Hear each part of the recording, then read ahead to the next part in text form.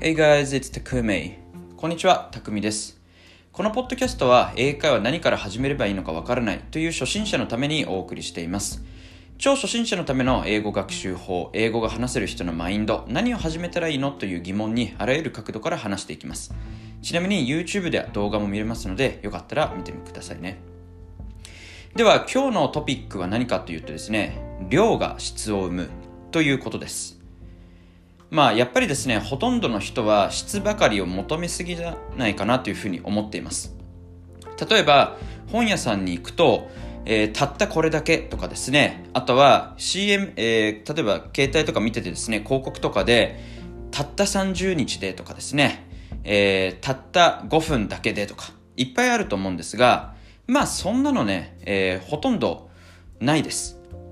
で、実際になぜそういうふうに言えるかっていうと、たった5分だけをですね、毎日きちんとやってたらそうなると思うんですが、ただやっぱりそれは時間もかかりますし、そしてそういう楽な本を買ってもですね、ほとんどの人はやりません。で、なんでかっていうとですね、みんな買って満足するからなんですね。それが質がいいものだと思って買うんですが、読まないと。なのでいろんなところで言われてますが、そういうものを買ったところでですね、やっぱり実践しないと意味がないんですね。で、その実践をですね、いかに量をたくさんやるかっていうことで、その本の良さっていうのが分かってくるわけなんですけれども、単に買っただけだとその本の良さであったりとか教材の良さっていうのは分かってきません。で、やっぱりですね、今まで会ってきた人の中で伸びる人っていうのはですね、圧倒的に量やってます。で、どれぐらい量やってるかっていうとですね、もう自信あるぐらいやってるんですね。俺もうこれぐらいやってるんだから全然いけるでしょっていう方ほとんどなんですよ。逆に言うと、自信がそこまでないっていう方はですね、裏返すと量まだそこまでやってないっていうふうにですね、判断できます。僕がですね、高校生の時に英語の勉強を始めた時はですね、本当に多分周りの人に負けないぐらいやりました。もう僕の右に出る人いないんじゃないかなっていうぐらいやってたんですね。とにかく時間を作ってですね、英語学習に全部注いでました。そして大学に入ってからもですね、とにかく、友達とですね、ご飯に行った後もですね、必ず家に帰って勉強してましたし、飲みのですね、二次会とかがあっても二次会断って家に帰って勉強するっていう風にしてました。やっぱりですね、そこまで全力でやる人ってなかなかいないんですよ。でも逆に言うと、それだけ全力にやってる人っていうのは非常に英語力が伸びてですね、自信を持って、そして英語を話すっていうことに何も不自由を感じてないっていう方ばかりなんですね。で、量でこなすっていうことのメリットとしては、やっぱりですね、冒頭でも話したように量が質を生むんですね。もうとにかく量をやらないと自分が何が苦手なのかっていうことも分かんないですし、そもそも何をしたらいいのかっていうことも分かってきません。なので逆に量をたくさんこなすと、自分はやっぱりここの文法につまずくんだなとか、リスニングのやっぱりこういうのが苦手なんだなとかっていうのがだんだん分かってくるんですね。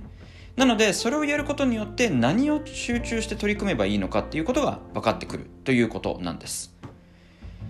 で、中にはですね、全然時間がないよとかっていう方もいらっしゃると思うんですが、やっぱりですね、時間がないっていうのも全然言い訳で、時間がなくてもやる人はやるんですね。で、これは時間のタイムマネジメントの仕方の問題であって、やる人はやるってそれだけの話なんです。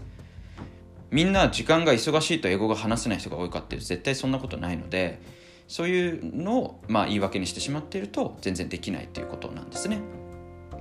で、最初に量をこなすことに慣れていくとですね、質が分かってくるのでどんどん効率化できます。どんな本買ったらいいのかっていうのも分かってますし、どこに、例えばもうお金を使ってですね、教わった方がいいのかっていうことも分かってくるんですね。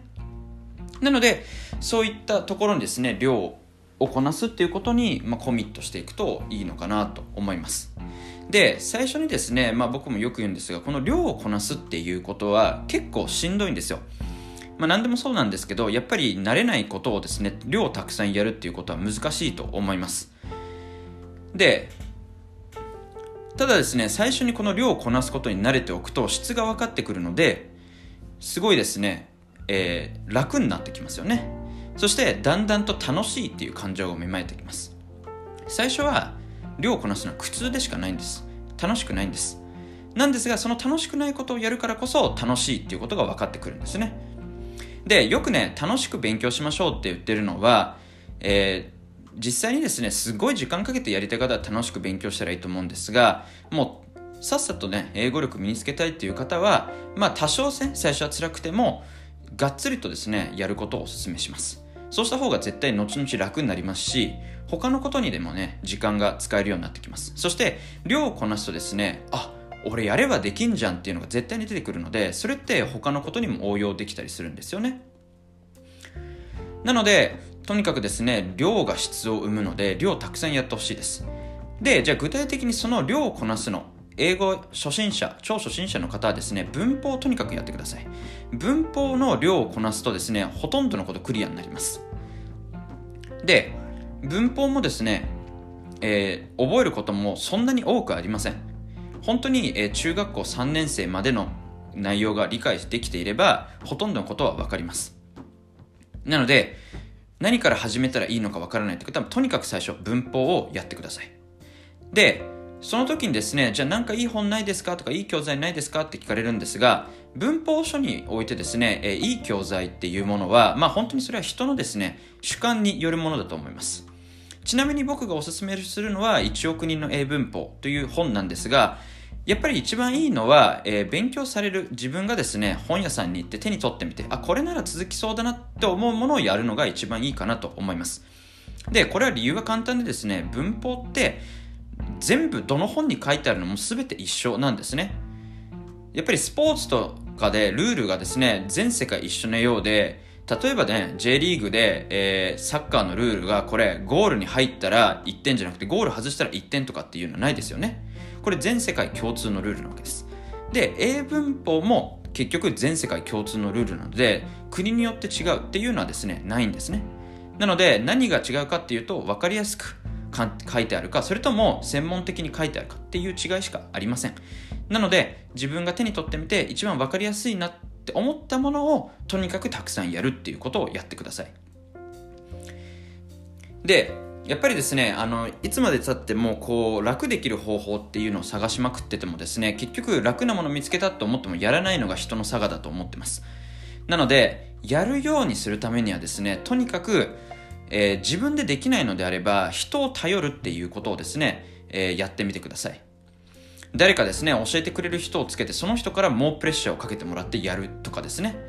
あとはそういった環境に飛び込んでみる。自分と同じように英語を勉強している人たちの環境に飛び込む。そういう風にして自分一人でできないっていうところをですね、コントロールできるようになるといいかなと思います。それを続けていくことによって皆さんが求める理想の英語が話せるっていう状態が手に入るわけですね。なので僕はですね、英語って楽にできるっていうふうにはですね、言いません。やっぱりですね、ちょっときつい言葉言いますけど、やっぱり簡単にですね、英語できると思ってる人いたら、それはね、舐めてるとしか言えませんね。全然ね、そんなちょこちょこっと勉強したぐらいですぐに話せるようにならないんです。で、それはやっぱり他の人を見ててもですね、そうなんですよ。じゃあ全然勉強してないよっていう人ほどめちゃくちゃ勉強してます。なのでその人たちの言葉を鵜呑みにするのではなくて、自分自身がしっかりとですね、向かって英語を勉強していく、量をたくさんやっていくっていうところをですね、まず心がけてみてください。では今日はこの辺でまたお会いしましょう。バイ。